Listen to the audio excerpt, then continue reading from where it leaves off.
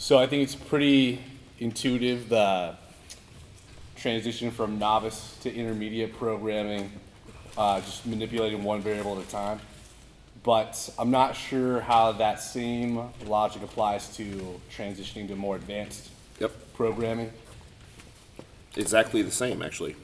Not everybody will go through this exact progression, but it will look very similar for everyone. And here's what we note. Like I would challenge you to find somebody who wouldn't go through this, who wouldn't make tremendous progress going through this progression. LP 3 days a week, which will eventually make minimum effective dose kind of single pieces of complexity changes or change a single variable until you get to a heavy, light, medium type of training, which Texas Method also is, right? Are you with me? Mm-hmm. After that lecture. So Texas Method and heavy, light, medium are the same style of program. Just a little bit different, but as far as the style, it's the same sort of thing where you're making progress once a week, where you're making that same 3 days a week full body training, and you're making progress every 2 weeks, right? You're hitting new PRs every other week, and then you're hitting PRs every third week. And then eventually you go to the point where you split to a 4-day split program, and you're probably going 2 upper days, 2 lower body days in a 4-day split, which may still continue sort of a Texas Method heavy, light, medium sort of layout.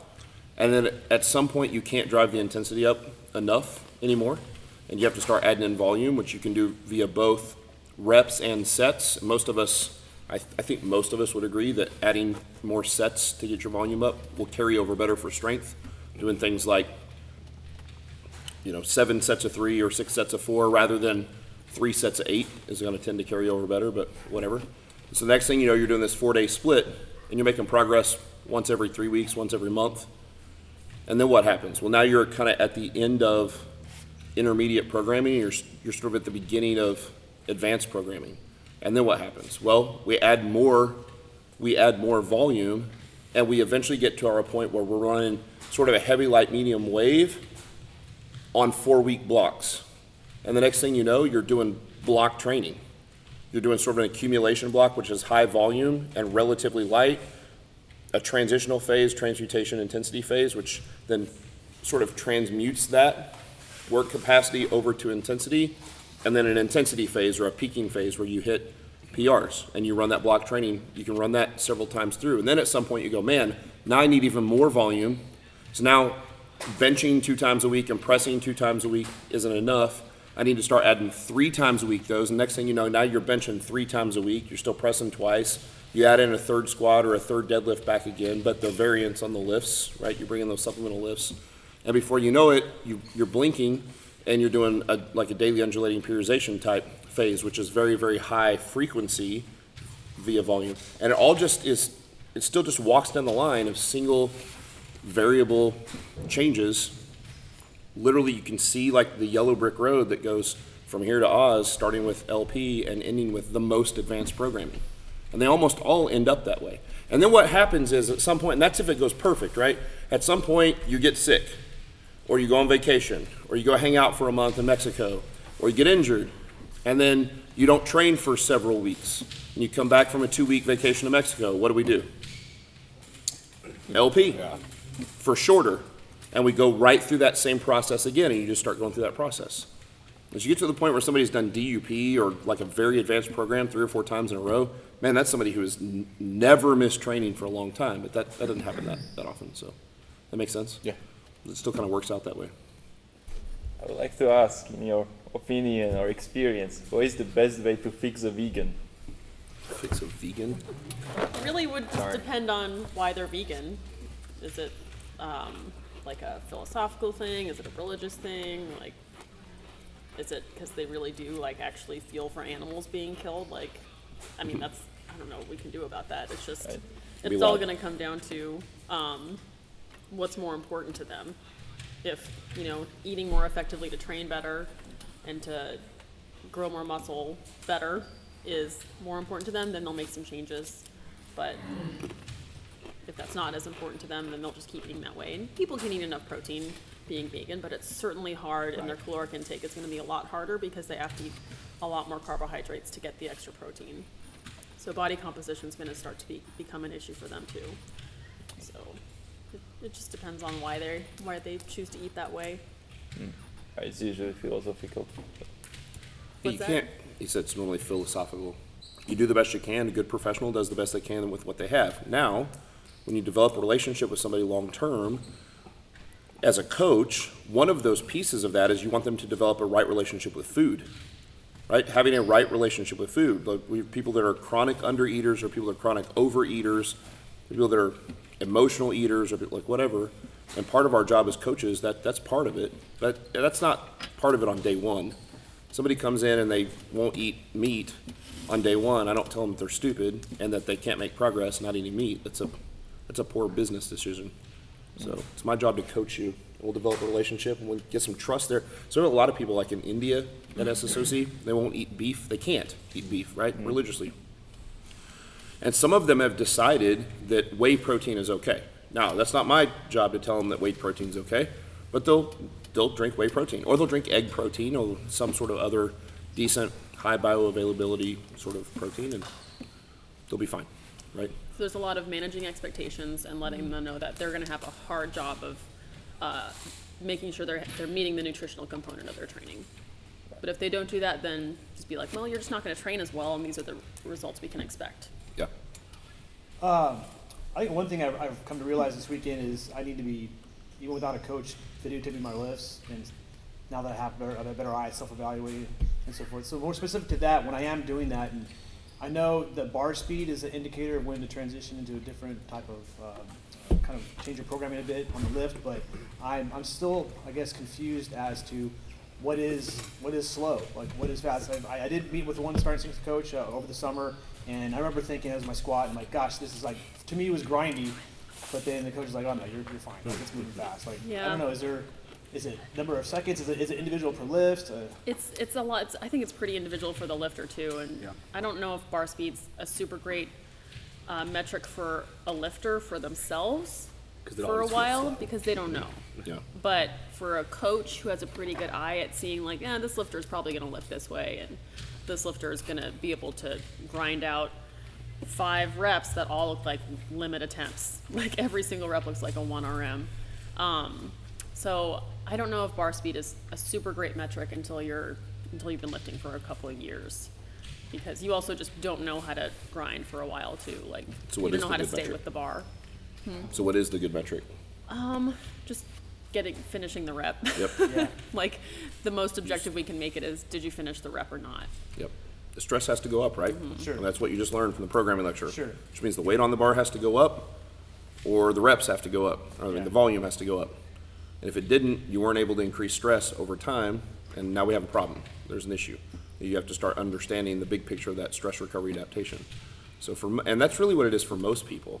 For our clients, as a coach, if you coach somebody for several years, you get a real good idea of their bar speed, what it should look like on the different lifts. And then that's a pretty good communication piece, something that I can see and something I can use as a metric as a coach looking at my clients. I can tell when stress is starting to overwhelm them and the lifts aren't going well based on bar speed. But for them, even people that I've coached for years that are really good lifters, they just think it's all heavy. It's all heavy. What you can do, Jeff, is video yourself. Think about how that felt and say, fuck, that was hard. And then watch the video and remove yourself emotionally from that situation and see if what you're seeing matches what you felt, right? So in terms of programming, though, remember we talked about, you're just going to have to go with am I going to get the next workout? Am I going to complete the next workout? And if the answer is, I don't know or no, if you make that next programming change and you've done it 2 weeks early, what's the net effect? It's not a big deal, Right. right? You understand what I'm saying? Yeah. So, like, I just want to make it a month early, because then yeah, right. I get it though. Yeah. And by so- the way, that happens to all of us too. Like even now, like we all do this. I pulled a heavy deadlift last week. I was like, that was so heavy. And my wife was like, didn't look that bad. And I watched the video, I was like, damn, it wasn't that bad. Felt bad. Dude, I've been lifting competitively for 20 years. Still feels heavy to me. That's why we all coach each other. We come to these things and we coach each other. It's one of the best things. All right, I hate to do this, but I'm going to do it. How do you integrate it into Let's hear it, the cons and all that stuff. So 'cause I'm already, CrossFit specifically? yeah. Well, the question just in is, general, I mean, we do a lot of barbell stuff obviously Sure. already, and I run like 5 PT clients and everything, so obviously I see the super easy to integrate with personal training and into the barbell programming and all that stuff, but the big question is, you know, for the gen population, when people, the biggest issue obviously that any gym runs into is just consistency, people showing up, and that's obviously a fucking another issue, but, you know, I just kinda wanna hear your guys' take on, if perfect world you were gonna do it, how would you do it? out of a public gym in group setting, specifically applied to CrossFit people or no? Yes. Okay, so the question is, how would you integrate starting strength, this gym owner, into your gym along with people who have joined this gym in CrossFit to be a CrossFitter? Right. And so now you've kind of seen the light and you're like, but I really want to get them strong. But I can't just let them not ever do CrossFit and I either train them in groups. So how do I do that? Yes. Is that fair? Is that kind of what you're asking? Yep. Well, do you run your classes so that they have like a strength component and then a Metcon? Some days, I mean, it's about 3 days of lifting, you know, absolutely, Okay. and then it's, you know, 4 or 5 days of Metcon, so it depends on, their daily programming, obviously, but. So it depends on their daily program, but typically 3 days of strength. So Yeah. what I would suggest is going back to the 3 criteria and giving them the most exposure to the exercise that satisfy those 3 criteria the best. Gotcha. So you need to have, you know, a back squat 2 times a week. You need to have a deadlift once a week. And so, you know, one of the troubles with CrossFit is someone really wants to get good at overhead squats, but they don't squat once, except for maybe every 14 days. Sure. But that's okay. If you can get their back squat up, they're going to be a lot better at doing overhead squats. So if you can make them squat almost every time they're in the gym Yeah. with a back squat, good. If you can make them learn how to deadlift and give them a meaningful dosage of deadlifting without overwhelming them, you know, once or twice a week, that'd be good. And have them press. Have them I would just really make sure you get those 3 in. Basically, just keep it as simple as possible. Keep it simple, but like they have to be exposed to a heavy squat and they have to be exposed to a heavy deadlift like every week. Gotcha. And it gets a little I think one of the tough things to manage with CrossFitters is like, oh man, I just squatted last time. It's like, yeah, you have to squat. Like you have to educate them on how that's gonna transfer over into everything. Yeah. Because, you know, when they get their deadlift up, they're gonna power clean better, they're gonna row better. When they squat better, they're gonna do wall balls better. Like everything's gonna get better. Yeah. And, you know, make sure they're recording what they're doing. Make sure they have a log so that they can be like, yeah, I squat every time I'm in the gym, but like, you can tell them, well, look how much it's gone up. Like, that's really good. Like, give them objective criteria to show that they're getting better. Yep. All right, perfect. And then you can have a strength-only class that most people will just end up going to. Yeah, we do that already now. Yeah. We did Monday through Friday. The first 30 minutes was barbells every time in CrossFit. We own a CrossFit. And then the Metcon was the second half of the hour. If the class was an hour long, first 30 minutes is barbells. We had the lift that they were supposed to do that day, but we had a hierarchy of lifts. So the problem that Nikki's kind of getting at is, what if you squat every Monday, but you have a person who never comes on Monday, they never squat. Right. So they show up on Tuesday, and on Tuesday you're supposed to be doing snatch, but that person's going to squat Right. when they show up on Tuesday. Gotcha. So you kind of have a hierarchy. For us, we had to do this hierarchy of lifts. The first 30 minutes is barbells, and for us it was the squat, the deadlift, the bench, the press, the snatch, and the clean. Right? So you had all those across the board. But we had kind of a hierarchy. Basically Squat just comes give- first. Give the members some predictability in a sense. Correct. And then there's, which I think is fine Yeah. for the barbell lifts. Sure. You can do whatever you want to with the Metcons afterwards. Right. And we would do we would still do partner Metcons and group Metcons, especially on the weekends, those Saturday fun stuff that they all want to do. It's fine, let them do it. Same thing with the veganism thing. Like, you're gonna have to manage expectations. Well, it is the same thing. Oh, I'm sorry. You know this, you've come out of a powerlifting background now, you just have to manage expectations. Yeah. If people are training 6 days a week and they're doing 5 or 6 Metcons a week, their LP is just not gonna be that great, but it's, again, I'm not in the business of crushing dreams. Right. If that's what they want to do and they enjoy it and they get value from it and they get for most people they get community from it, and they love the community aspect of Metcons, let them do it. Have them come in and do their heavy squats and deadlifts first, before the Metcon, not after the Metcon. Right. And do you have classes 7 days a week? Yeah, we do. Then you can have like a rotating schedule of 8 lifts where it's like squat, press, Gotcha. deadlift, Yeah, squat, yeah. blah, blah, blah. But then you just like cycle it through. So it's not always Monday you're squatting. Mm-hmm. It's gonna cycle through. So if someone is gonna try and cherry pick, they won't be able to. Yeah. So I looked around at the attendees at the seminar, I realized mostly dudes, and I know some of that is cultural, but is there anything that Starting Strength is doing to try to, I don't know, make sure this message hits everyone? Or I don't know why you guys all look at me when you ask that. What are we doing to reach out? Well, I always can't help myself but ask the question whenever that comes up is, do you think we're trying to do something to prevent women from coming here? Like, is that, I don't, but I also noticed like all the videos of lift, like deadlifts, for example, were men. Every person like in the Starting Strength book is like assumed to be a male person unless like noted otherwise, which is kind of seen as the default. Yeah, but it's anyway. To me, it seems like the default. But so I think there are like subtle things that maybe could be done differently. But I'm So, so, asking you guys. yeah, you go first. well, okay. So I think some things are artifacts, like things that are in the book and things that are in our lecture of just like, you know, most of the people that have competing in strength and have been practicing strength for the longest time have been men. You know, like the heaviest weights we saw lifted, like those happened years and years ago, like probably before there was testing for steroids. And so the heaviest lifts were lifted by men. And we're actually, during our lecture, trying to analyze what happens when you absolutely, when a human being goes for an absolute max effort attempt. And, you know, people with more testosterone are going to do that. That's just, you know, biology. So I think part of it is just artifacts of that. Also, there's a tendency for women to not demonstrate great form when they're at limit attempts because of the neuromuscular efficiency. So there would be more examples of lifts that don't really look great that we would include in our lecture. And sure, there are definitely females lifting that do have great form in ASQ lifts.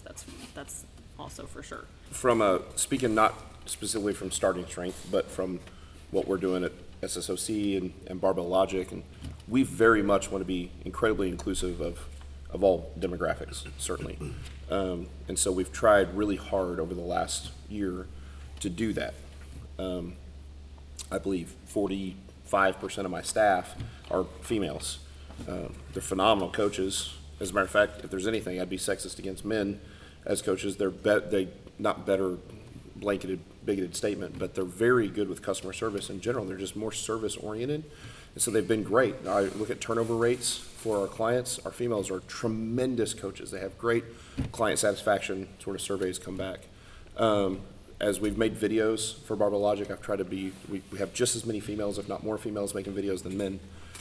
So all of those things are really important to us, and also to get out this kind of lifestyle idea that we're lifting for strength and health and performance, and that changes everyone, male and females alike, for the better, mentally, socially, from a confidence perspective. We're not lifting purely for aesthetics. We're not lifting to make ourselves look like culture says we're supposed to look, or to take pictures of our butts on Instagram. Like, that's not who we are, and we feel like that's very shallow. So we're not trying to do that. So we've pushed really hard that direction, and yet we're still like 85% male. And so part of the deal is, man, the culture is tough. And you see this because you get on Instagram and all these women that just hang their parts out have 4 million followers on Instagram, and they're nothing more than just like, how few clothes can I wear, and like, what pictures can I take of myself? And again, it's not who we are. And so this is where Rip talks about sort of narrow casting. It's not that we're narrow casting, we're actually sort of casting out as wide of a net as we possibly can. We just catch far fewer women who are interested in like health and performance. And I wish that weren't the case. I just, and so the ones that we have are tremendous. And I think as more women see the benefits of strength training, the more that will continue to grow and expand. And so certainly we're trying to push that way really hard. So for us, it's been really difficult. We're spending a lot of money on trying to reach women, and at the same time, we don't want to forget that our primary demographic moneymaker is middle-aged men. And so you have to be really careful there, right? Where somebody says, they're like, hey, you can't forget about the people who have been with you and been loyal to you all along. And so we're trying to walk that, and that's a hard line to walk. one more thing that I think is really important is I would never be attracted to a company that was doing something special because I was a woman. That would be, I would find that offensive. It's like, if you just want me because I'm going to help your quota for a female, Yeah. that is a huge turnoff to me. And I think that we would rather not go to that level where we're just like, well, we just need to get more women in the seats. Like, what are we going to do? So part of, I think, what appeals to me is that if there is going to be any recognition of women or any specific conversation about how females train, it's because, like, well, that's, it really is just a testosterone difference. Like, it comes down to stuff like that. And then deal with, you know, actually being nice to every human being who lifts, who wants to lift, and not just being like, oh, I'll treat you different because you're a girl. Right. Yeah. And let us add that this observation of the split in ratio between men and women is not unique to starting strength. Sure. This is true in the entire fitness industry. When you look at exercise science research, look at how many studies are done only on males. The overwhelming vast majority are done on males. This was true when I was a teacher at a vocational school. The majority of our classes were predominantly males. It is just prevalent in the fitness industry, and we're in the fitness industry. And to make it otherwise would, to Nikki's point, paint a message that isn't true to what we're saying, which is this is for everybody, as opposed to singling certain subdivisions out.